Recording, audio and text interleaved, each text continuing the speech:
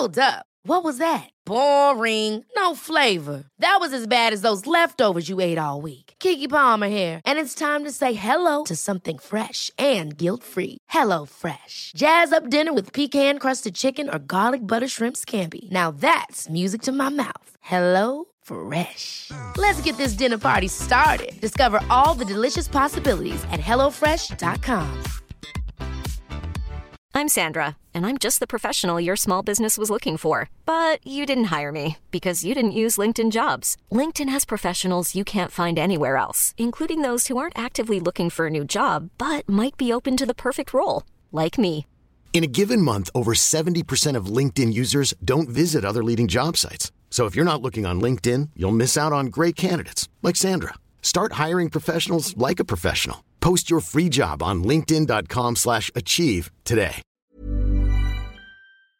You know when you're sniffly and you can't breathe through your nose, so you breathe just through your mouth?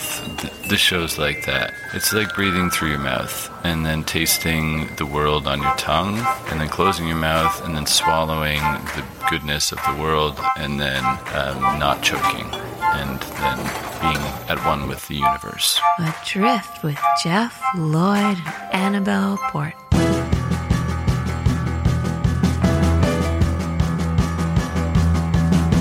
Hello! I'd like to begin by telling you about a terrible anxiety-producing situation I found myself in this weekend. Okay. So my wife had a friend over from America, stayed with us for a few days. It's a best friend, so, you want to show him a good time. Yeah. Went out to see some comedy, went to see John Kearns great. On Friday night, who was just fantastic. And then on Saturday, we decided we were going to go for brunch in the morning. There is an amazing brunch place close to us. It's called The Good Egg. Oh, yeah. Annabelle and I went there for lunch after the podcast the other week, and it's a special place. Lovely. And I really love it. I love the food, love the people. There's one thing that annoys the hell out of me. Oh. They don't take reservations for brunch. Oh. Now, this is a real hotspot. So if you pass it on a Saturday or a Sunday, a queue is assembling outside before they even open the doors at 10 o'clock. Oh, really? It's that popular. So we decided we're going to go on Saturday morning. On the Friday evening after the comedy, I'm saying, all right, everybody, if we want to go for this brunch, let's try and get there before it opens because there'll be the first influx of people and let's try and be in it. And then sure enough, the next morning comes, Maggie's jet lagged, we got a baby, it doesn't happen, we're not out the door.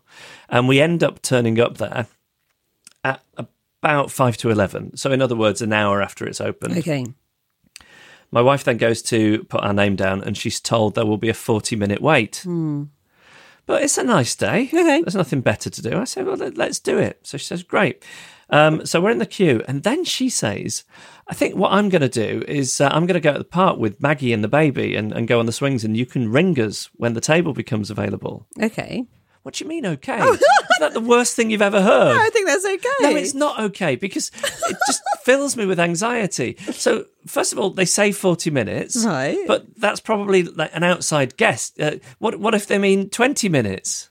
Okay, yeah. So, firstly, it's not a tangible amount of time. Right. It's like when you need a wee, you know roughly how long a wee is going to last, but sometimes it surprises you. Okay, yeah. And I think a queue is very much the same thing. So I'm left in this queue worrying that it's going to take less time and then they're not going to be here. And then I'm worrying that when we get to the front, she's going to call out and call our name. All right, table for 4, Jeff. And then I'll say, oh, the others are just in the park. I'm just going to call them. And she then will reply, oh, well, we can't seat you until the full table, the full party is here. Which I've known to happen. It does happen, because that's the sensible way to do it. And then what happens? We get bumped back to the end of the queue again. No. Or I'd be standing there going, okay, just wait for me. Just wait a few minutes. They're coming. Okay, I'm deeply stressed. This is a stressful situation. It is. Okay. It reminds me of nothing so much as when you're in the supermarket with somebody, maybe with your partner, and you're doing your weekly shop or housemate, whatever, and they're ringing something through and they say, oh, sorry, I've picked up the wrong one. I'll just go and get another one or whatever it is. So you're there with the cashier. The cashier is ringing all the things through. The other person has gone. Yeah. And then my big panic is always, what if they don't get back? Before everything has been rung through? Then what happens? So Do I just have to pay for it? Yeah. Do I stand here and make small talk with the cashier? There's a queue building up behind me. Yeah. I'm just amassing further evidence that I should never leave the house. Adrift. Adrifting A drifter. Naughty. Adrift. If you'd like to join in with the podcast, we'd love that too. You can email us, share your stories with us and your fellow drifters. Email hello@adriftpodcast.com. This is on the topic of blurting things out. It's from Tom. I was once queuing for the till with a friend at the Tunbridge Wells branch of Lakeland. In my boredom at queuing, I was browsing the tat that they put by the till to try and get you to impulse buy, such as a spiraliser that you buy, use once, and then put in the cupboard, never to see the light of day again. You got one? I haven't. Surprisingly, I haven't. We've got one. Oh, good. It's exactly that, yeah. Just used it once, right? Yeah. Yeah. An electric tin opener caught my eye, which, in a strange fit of confidence, I picked up and loudly exclaimed to my friend, "How lazy can you be to use an electric tin opener? It's not hard to use a normal one." To which the lady behind me in the queue says, "Well, it works very well if you only have one arm." I slowly turn round, and of all the people in the world that could be standing there, it's a one-armed lady. Oh, no. I subsequently turned the colour of a lobster wearing his favourite red T-shirt, mumbled something like, "Yeah, I suppose so," and then run out of the shop, leaving my friend to make his purchase alone. You could have fried an egg on my forehead. Oh, that's good. That's so good. This is from Claire. Every week at work, we go out for a cheeky pint at lunch in various pubs around my city. Having quickly worked through them all, and some we've gone through several times, so the staff have started to recognise us. One particular small and friendly place has started to recognise me and also recognise my order, monkfish wrapped in bacon. So much so that as soon as I walk in, they call to the kitchen to check if they have any in for me. Now, usually I would hate this, but I had come to enjoy the very structured social interaction of going to this particular pub and ordering the same dish every time and having a jolly joke about it. It's easy, and it made me feel like a functioning, normal human being every time. Now, here comes my problem. I've recently gone vegan, so no longer want to order the monkfish wrapped in bacon, but to not order it, I have to break the spell of the predictable and structured social interaction I've developed in the pub. The thought of ruining this routine and potentially even having to explain that I'm vegan to this very traditional pub and possibly causing them to make a friendly fuss to accommodate me fills me with such anxiety and fear that I just can't do it. And instead, I plan to never go to this pub again and just remember the good times we had where I could pretend I was an easygoing regular and not a constant living nervous wreck. This had been working up until one of the regulars in the group is leaving the office, and as is customary, they choose the pub on their last week. Guess where they choose? I haven't yet decided what I'll do about it, but I'm leaning heavily towards just pulling a sickie that day so I don't have to deal with a terrible, awkward situation. This is why you should never let a place get too friendly with you. This is good advice. Not long after I went veggie, I used to go to this neighbourhood restaurant a lot, and I went there for the first time after I went vegetarian, and they sent out a complimentary plate of foie gras. Oh, no, the worst. I know. I just worse. felt awful though, because it's expensive. It would have cost them money. Yeah. So I think this is a long time ago, but I seem to remember wrapping it up in a napkin, putting it on my sleeve, taking it into the toilet, and then dropping it into the loo. This is from Alex. In the 1970s, my parents thought it would be a good idea for my shy and nervous older brother to join the Boys Brigade. My brother reluctantly attended his first evening on the premise that it would be the making of him. Little did he know. When you're new to the Boys Brigade, the tradition was for you to march up to the head table and introduce yourself to the whole brigade. Up my brother strode to the head table, where he was asked by the leader at the top of his voice, "Name?" To which my brother barked back, "Luke." Then the leader shouted, "Other names?"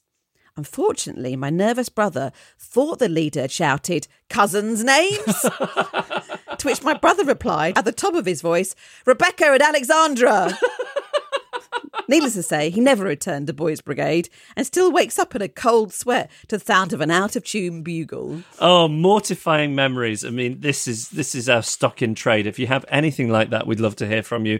Anything where you have tried and failed to interact with other human beings. That's the umbrella, really, for what we want story-wise. Please, email us, hello@adriftpodcast.com. This is your favorite program, Adrift. With Jeff Lloyd and Annabelle Port. So, Annabelle, this week you're going to tell us about your long and complicated relationship with music. I am. Now, anyone who has ever heard me sing knows for sure that I can't sing. And I've known for sure since I was 11 and had a solo in a production of Sleeping Beauty. And you may remember I played that very well-known character, Morpheus, the Sprite of Sleep, classic part of this tale. And in it, Morpheus had to sing the frog chorus by Paul McCartney, that even more classic part of any production of Sleeping Beauty, which I thought went well until I watched back a video recording of the performance, and you can very, very clearly hear a boy say in the audience, "She can't sing." Just like that. Terrible. So that really knocked my confidence, obviously. But just because someone can't sing, it doesn't necessarily mean that they're not musical. As it turns out, in my case, it does mean that. But that has not stopped me from pursuing some musical interests over the years, starting with the piano. And we had a piano in the house as my granddad had bought my sister Abigail one, because my granddad was from a very musical family. His sister, my great aunt Tilly, was a very accomplished pianist and singer. She was also disabled and so was better known in my family for some time in the 50s, driving her very basic mobility scooter down the motorway from London to Southend to visit my granddad. He made her get the train back. My granddad, he played the harmonica very well, and my great uncle Dick, he was very good at playing the spoons. At the drop of a hat, he would get up and play them at any wedding, funeral, but mitzvah. Funeral, I'm sure that was nice. According to my dad, he would also get up at any wedding and do an unasked for set of jokes that were quite often quite risque. And was rumoured to be a fence for the craze. Quite the character. Yes. Bit of a mixed bag there as well, you'll agree. Anyway, my big sister had shown an interest in the piano, so my granddad, wanting to encourage this, bought her one, and she took up lessons in Basildon with a lady called Monica Stevens. And as the younger sister, obviously, I wanted to play the piano too. So I went along for some lessons when I was about 9 or 10. And I mostly remember about these lessons being left to practice something while Monica disappeared into the rest of the house until the time was up. And I did check with my sister if this memory was right. And she said that she also often, during the lessons, had visitors come round that she would just sit in the room chatting to. And on one occasion had a terrible argument with a couple about how she said that she was definitely a size 10 to 12, but they claimed she wasn't anything less than a size 16, which culminated in her storming upstairs to bring down a pair of trousers as evidence. They then heard her rummaging around and then coming down to the kitchen, then going back up again before emerging with the trousers saying, "Would you believe it? No label." And she'd quite clearly cut it out. All during a lesson. Can you think of anything worse than socialising while a kid's on a piano lesson? That's so weird. But during my lessons, she did once pop her head round the door and say, "Abigail's the musical one. Why don't you just stick to ballet?" Oh, confidence knocked again. And then one day she said to my dad, "You know, I'm sorry, but I can't teach Abigail anymore because she's got too good for me." And my dad said, "What about Annabelle?" And the answer was, "No, I can't teach her either. She's too bad for me." Although my dad did also suggest it might have been connected to a disagreement they'd had over money, which sounds about right, as I seem to remember us not getting milk from the milkman anymore for the same reason. But despite all this, I do have fond memories of Monica, as one Christmas she bought me a Chinese-style bowl with some chopsticks, and I love them. And can you imagine a 10-year-old in Essex in the mid-80s now wanting to eat her Finder's crispy pancakes and French bread pizzas with chopsticks? That was me. But I never played the piano again, as instead I moved on to the banjo, which I'll tell you about next week. It's a cliffhanger. Please join me in this bubble that has been forever locked in the glass by the blower. It's their breath. It's horrible. Adrift. Jeff Lloyd and Annabelle Port. We would really appreciate it if you supported our podcast by just contributing whatever small change you have. We have a Patreon page, patreon.com/adrift. You know, if you can afford $1 a month, that's fine. We will give you a title. If you ever want to be nobility, we will bestow a title upon you for being a $1 supporter. And then there are many other levels of reward too. If you go to that page, you can read all about them. Patreon.com/adrift. I received an email yesterday from my father-in-law who said, "I've been listening to the podcast, but I can't make out the name of the website where you're asking for money." Oh, that's where we're going wrong. I just can't hear the name properly. It is Patreon, REON. But the bigger issue here is that my father-in-law is considering giving me money as an act of charity. Oh. No, it's not charity, it's support. What must he think? Oh, no, don't. So he saw his daughter marry this guy. I mean, I'm sure I'm not that appealing in a lot of ways, but I had a pretty solid career. I was on the radio. She moved from America to Britain to be with me, and he's thinking, but she's going to be okay. He's got a regular job. He's got a regular, there's an income there. Yeah. And what must he think now that he's listening to the podcast out of pity and he's hearing me begging for money? You're right. It doesn't seem great. I agree. Patreon.com/adrift. Happy birthday for all of you who aren't listening, and those of you who are, you're in on the joke. Great, good work. Jeff Lloyd and Annabelle Port, Adrift. Thank you. All right, I want to talk about something. So, I've launched this other podcast with Ed Miliband. Yeah. It's called Reasons to be Cheerful. And I'm enjoying it, and I'm enjoying Ed's company. He's a very nice man. So he comes round here to record it. But I've been round to his house a few times for the meetings about what we're going to do on the podcast. And in the first episode, he makes a remark saying, you can count me as a friend. Oh, a friend. I'll tell you what, I can't count him as. What? A Twitter follower. He doesn't follow you on Twitter? No. Really? Yes. That's weird. Yes, it is weird, isn't it? You're doing a podcast together. I know. And in one of the meetings, I think I kind of made a little comment about it. Oh, no. And it was just ignored. Oh. So why do you think that would be? Is he one of these people that only follows, say, 20 people to keep their timeline? Let's see how many people he follows. Come on. Let me just, this will be... 1,498. He's not one of those people. Okay. I've run out of ideas. So I thought, what if he's only following sort of serious political people? Oh, okay. It could be that. So I had a look. Who have we got? Jeffrey Boycott, the cricketer. Yeah. Henry Winkler, the Fonz. Oh, okay. Really? Greg James, the Radio 1 DJ. No. Mylene Klass. This is weird. I mean, Mylene Klass in her Twitter bio refers to herself as mumpreneur. Is that a word? Well, it seems to be some kind of portmanteau of mum and entrepreneur. Wow. I mean, that is very much a mixed bag of people. Isn't it? But not me. No. And to make matters worse, he has tweeted telling people about our podcast. Yeah. Including my @name. So he knows that he doesn't follow you? Yes. Wow.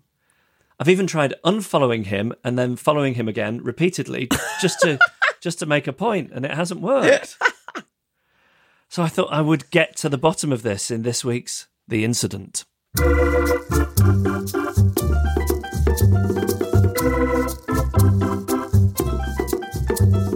Chris Hewitt is a film reviewer for Empire magazine, BBC Six Music, and whatever they call Film 89 these days. He also used to review films on our old radio show, and he took an uncomfortably long time to follow me back on Twitter. Do you feel that what you were doing then, to some extent, was making me work for it? A little bit. I think what happened was, I thought that whenever I started doing your show, that you didn't really want me on the show necessarily. No, I thought you were too good to be on the show. Oh, not at all. I thought it was a marriage convenience initially. I thought for our companies, but then it clicked, and now I count you as one of my definite middle tier followers. If I meet somebody socially, I feel obliged to follow them on Twitter, just out of politeness. You don't have any of that, do you? No, not necessarily. It can lead to awkwardness. I once met Tim Burgess from The Charlatans, and I followed him for a while on Twitter, and he followed me for a while on Twitter, and then I noticed that he'd unfollowed me. And I can't blame him, Jeff, because I'm a very acquired taste on the old Twitter machine. And some people just quietly sidle away. And so I followed him as well. And then we met at Six Music and shook hands, and we were very nice to each other. But there was that there was that moment where we both could have gone, you absolute bastard. Why? You're saying there is an inherent value to the follow, that it's some kind of social currency. Yes. Oh, it absolutely is. It absolutely is. You have to earn. You have to work very hard, I think, to get a follow. With me, if you make me laugh 3 times, if 3 of your tweets, this isn't like a hard and fast rule. I haven't written it down anywhere. But if 3 of your tweets make me laugh, in the first 10 tweets I read, if 2 or 3 of those make me laugh, then I will follow you. Do you not have any rule about the number of people? It can't go above a certain number. No, I think that's crazy. Now and again, I start looking at. I think maybe once a year, once every 2 years, I look at people and see whether I should cull some numbers. I end up maybe culling 20 or 30 at most. Well, I feel honoured that I've survived at least a couple of culls by the sounds of it, and I'm not muted. I will never cull you. You are an amazing tweeter. I'm loving watching your second act develop. It's great. Bruce Daisley is the MD of Twitter here in Europe. It appears from his Twitter that it is him running it, right? I mean, it's not like one of those. No, it's not one of those vanity things where Lady Gaga shows it once a day and sends something real. No, it's definitely him. The worst possible thing there is he's looked at the content and says, "I'm out." Right? That's a bad one. I mean, because he could mute if he didn't like what he saw there. He could just follow me out of politeness, and then he could mute me and never have to see it. So what I've taken to doing, and I think this is an act of passive aggression, is I've started unfollowing him and then following him again, just to kind of hammer the message home. Do you think that is a good tactic? The problem with that works. That works in certain circumstances. If someone hasn't got a lot of followers, but when someone's over like 10,000 followers, they don't really notice when a new person follows them. So what would you do if you were me? I mean, the difficult one, as you say, is that you've been in multiple tweets with him, haven't you? Yes. For me, this feels like the job for a matchmaker. Is there someone who could say, "Hey Ed, how come you don't follow Jeff?" Maybe, because I did bring it up jokingly in a meeting. Right. I mean, you've even fronted it, but he completely styled it out as if I hadn't said anything and then changed the subject. I mean, how did this podcast ever happen? I don't know. But it's made me very paranoid. Like, what is wrong with my timeline? The next thing I guess we need to sort of reflect on is, does it matter? Does it matter if Ed Miliband isn't following you? Well, let me phrase it this way. Do you not think that Twitter, which you preside over in this country, is to a large extent how a lot of us determine our self-esteem? There are some social metrics, aren't there? There are some sort of vanity metrics. I saw someone calling them, numbers matter, and your most famous follow is always a point of interest. Mine's the Rizzle kicks. I mean, at one time it had cachet with kids, not so much anymore. Okay, I mean, save from having a matchmaker, someone sort of getting involved in pointing out his faux pas. I mean, you do reach a point that if you mention it one more time and he doesn't follow you, he's gonna be sitting there reflecting, why won't this guy take a hint? He's now brought it up in a meeting. He's brought it up in a tweet. He's got his friends to DM me. And now he's mentioning it on the other podcast in the hope that listeners to that podcast might start some kind of campaign of harassment.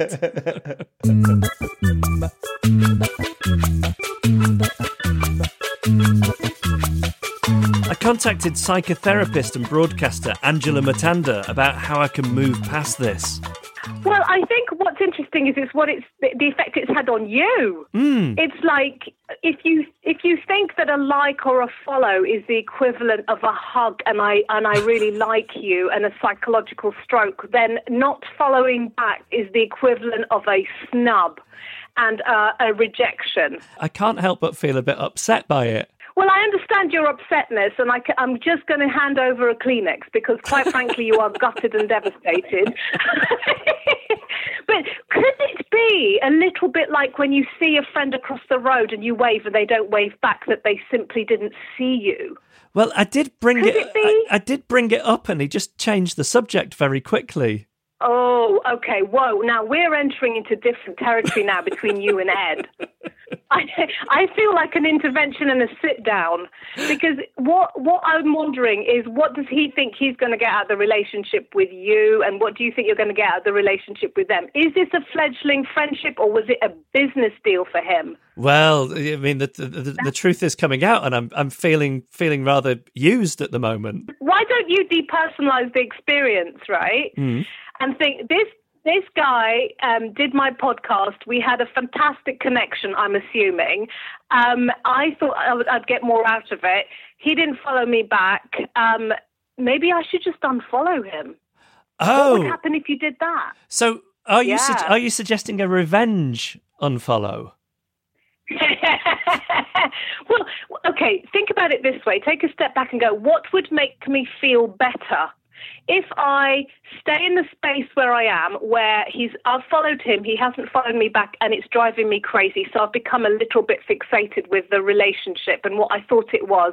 And I think he thinks it's different, and he's having a power struggle, and I don't like it. Or should I unfollow him back? The decision is yours. So if you feel a sense of, I'm out of control about this relationship and I want to get some sense of control back, maybe unfollow him. I feel out of control in almost all my relationships, and this could be the solution. Extricating myself completely from all social contact and social media. Or just say you're cherry picking your relationships, and is that a real friendship where you follow each other back on Twitter? Is that a relationship that was short-lived and, he came, he did, he went, and that's how you should view it? It's entirely up to you how you want to play the relationship.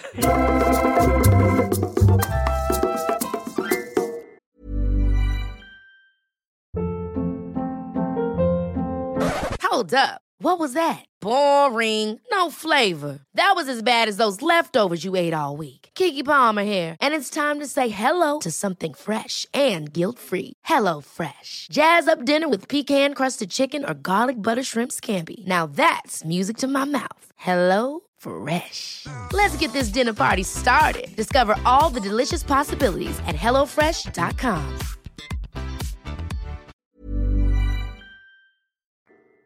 Adrift with Jeff Lloyd and Annabelle Port. If you get close enough, you can taste the freshness.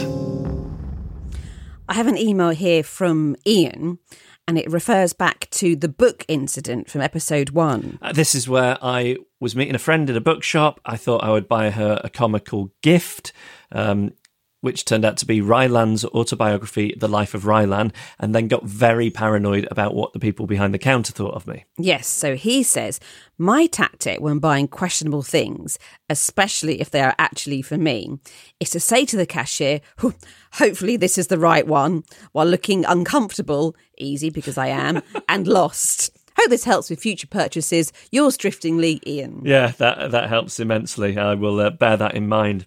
I received a book through the post this morning, which I'm very excited about. It's the book version of Ruth and Martin's Album Club. Now, this was a really popular Twitter account whereby they would ask a different person each week to listen to an album they'd never heard before and then write about their experience.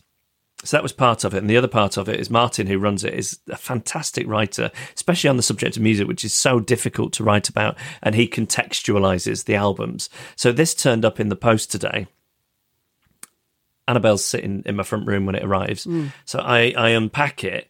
And then knowing that I'm going to be in it, because I was asked to review a Kendrick Lamar album, I get the bookmark and shove it into the page where my bit is. Yeah. And then say to Annabelle, look, I got this book here. And then, what page is it going to fall open to? And then there it is, my thing. Yeah. But more astonishingly than that, which was a cheap laugh, your name is on the page. I mentioned you pretty much straight away. And you went, oh, my name in a book. I'm so excited. Now, you do know that you have a book coming out at the end of the year. I know, but that's like, I don't know, a couple of months away. This is now. It's so thrilling.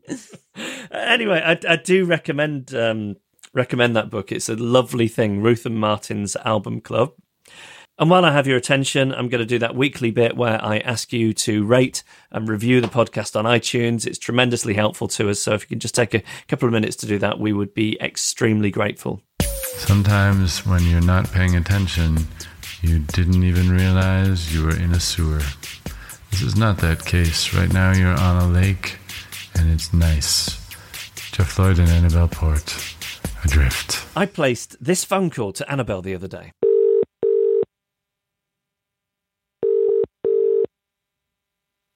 Hello. Hi, it's me.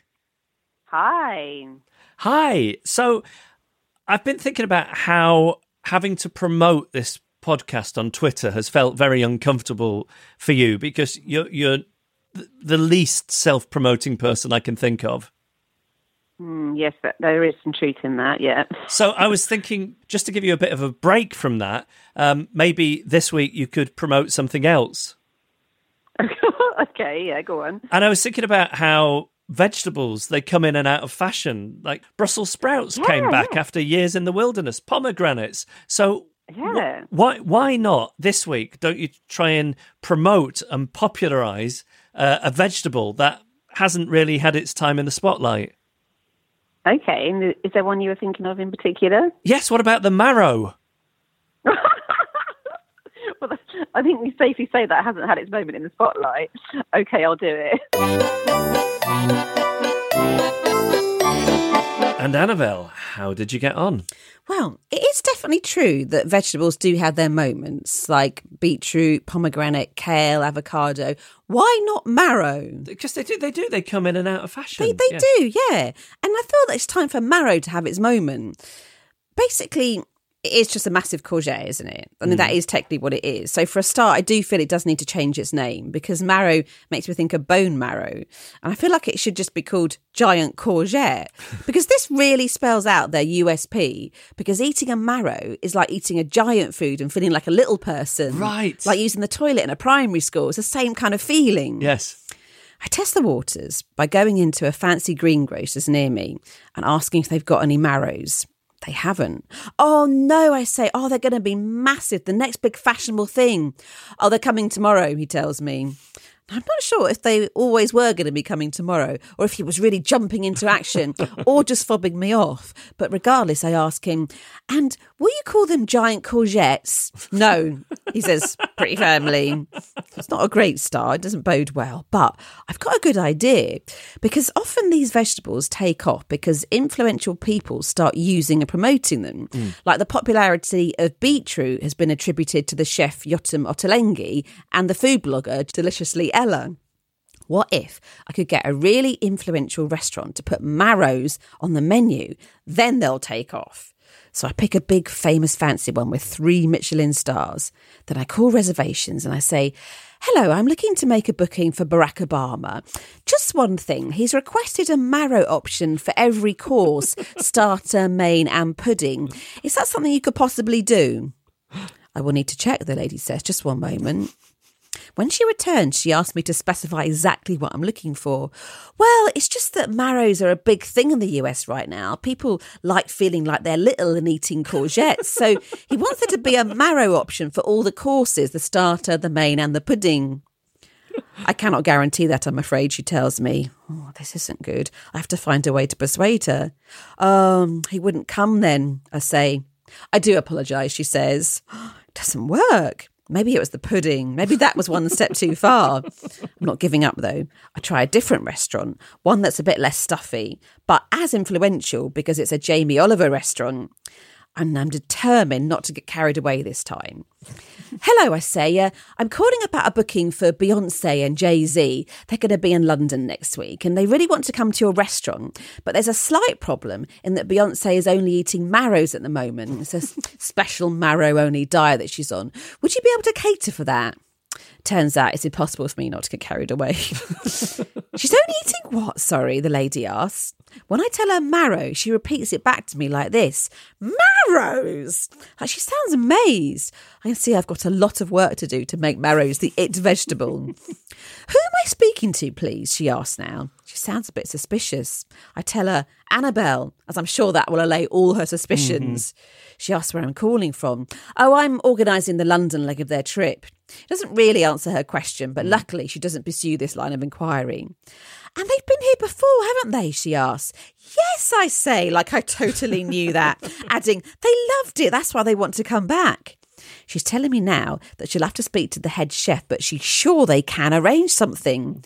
Then she asks, and what privacy would they need? I don't know.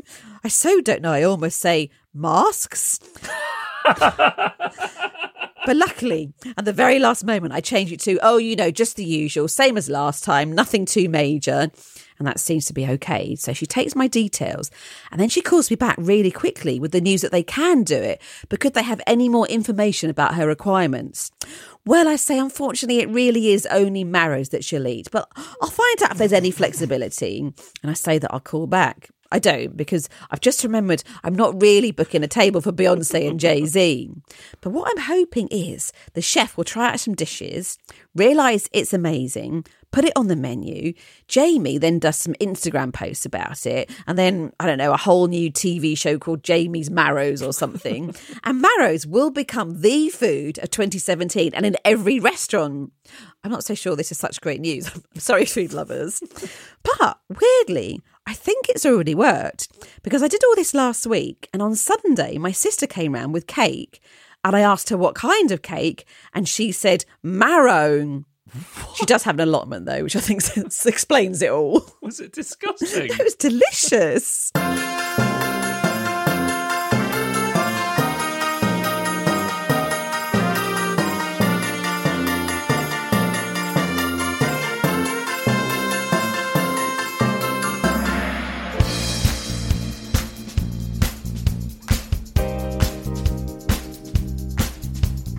And that was our podcast. Thanks for listening. And we'd be grateful if you did us the favour of leaving a rating and review on iTunes. And we'd be super grateful if you pledge a bit of cash at patreon.com/adrift. Please share your story of stumbling in the human race. hello@adriftpodcast.com. Thanks to Man and the Echo for our backing tracks. If you haven't investigated their music yet, do it now. And thanks to Emily Harrison for the incidental music in The Incident. My advisors this week were Chris Hewitt. He's part of the Empire Magazine podcast, which is a really good listen. And you can follow him on Twitter @Chris Hewitt, but he probably won't follow you back. Bruce Daisley from Twitter Europe, who also has an excellent podcast. It's about happiness and work culture, and it's called Eat, Sleep, Work, Repeat. And Angela Matanda, you can follow Angela on Twitter or find out more at angela.com. And warning, there is a U where you're expecting an E to be. Vince Lynch and Simon Wilcock provided our idents and voiceovers. Patrick Gunning and Iwana Babu provided technical support. Our artwork was designed by Kim Rainey and Carla Gowlett took the photos. Thanks to you for being adrift with us, and we would welcome some more drifters. If you think you know someone who'd like this podcast, have a quiet word. And finally, thanks to Annabelle's late Uncle Dick for livening up all those funerals with his spoons.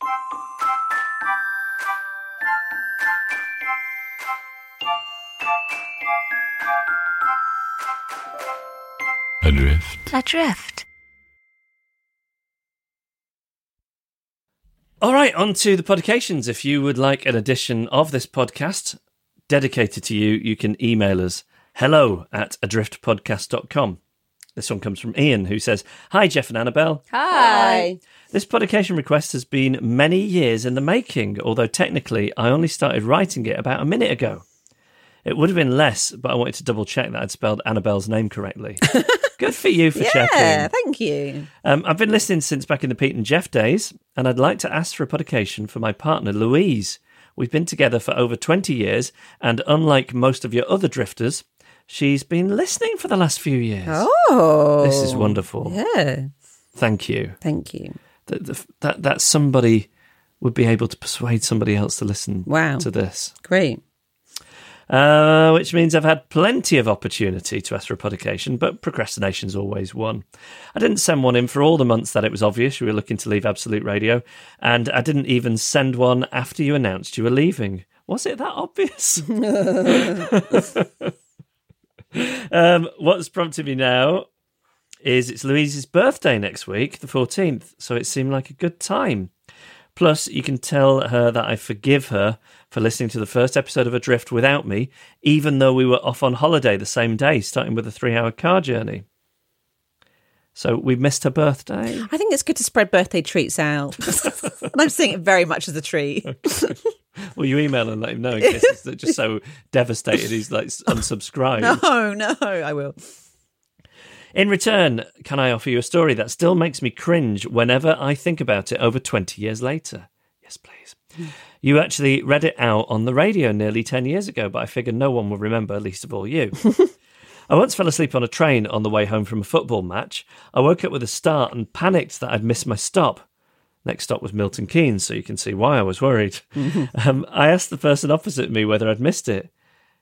He looked at me with utter disdain and said, "You were asleep for 30 seconds, maybe a minute." I've got some other stories that make me cringe, but I might first have to set up an anonymous email address to send them from. I saw a comedian a couple of years ago who said that the great fears of middle-class British people are, 1, being mistaken for a racist, and 2, buying your coffee and then realising the cafe doesn't have Wi-Fi. And the story I have in mind doesn't involve Wi-Fi. Oh, dear. Oh, that's so intriguing. Tell me more. Thanks, Ian. And the other one comes from Robert Austin, who says, "Hello, Jeff and Annabelle. Hello. Would you please do a podcast for my best friend, who is also my partner of 17 great years and is the mother of our 2 children, Imogen and Lauren. Her name is Kelly, and she used to listen religiously to your radio show.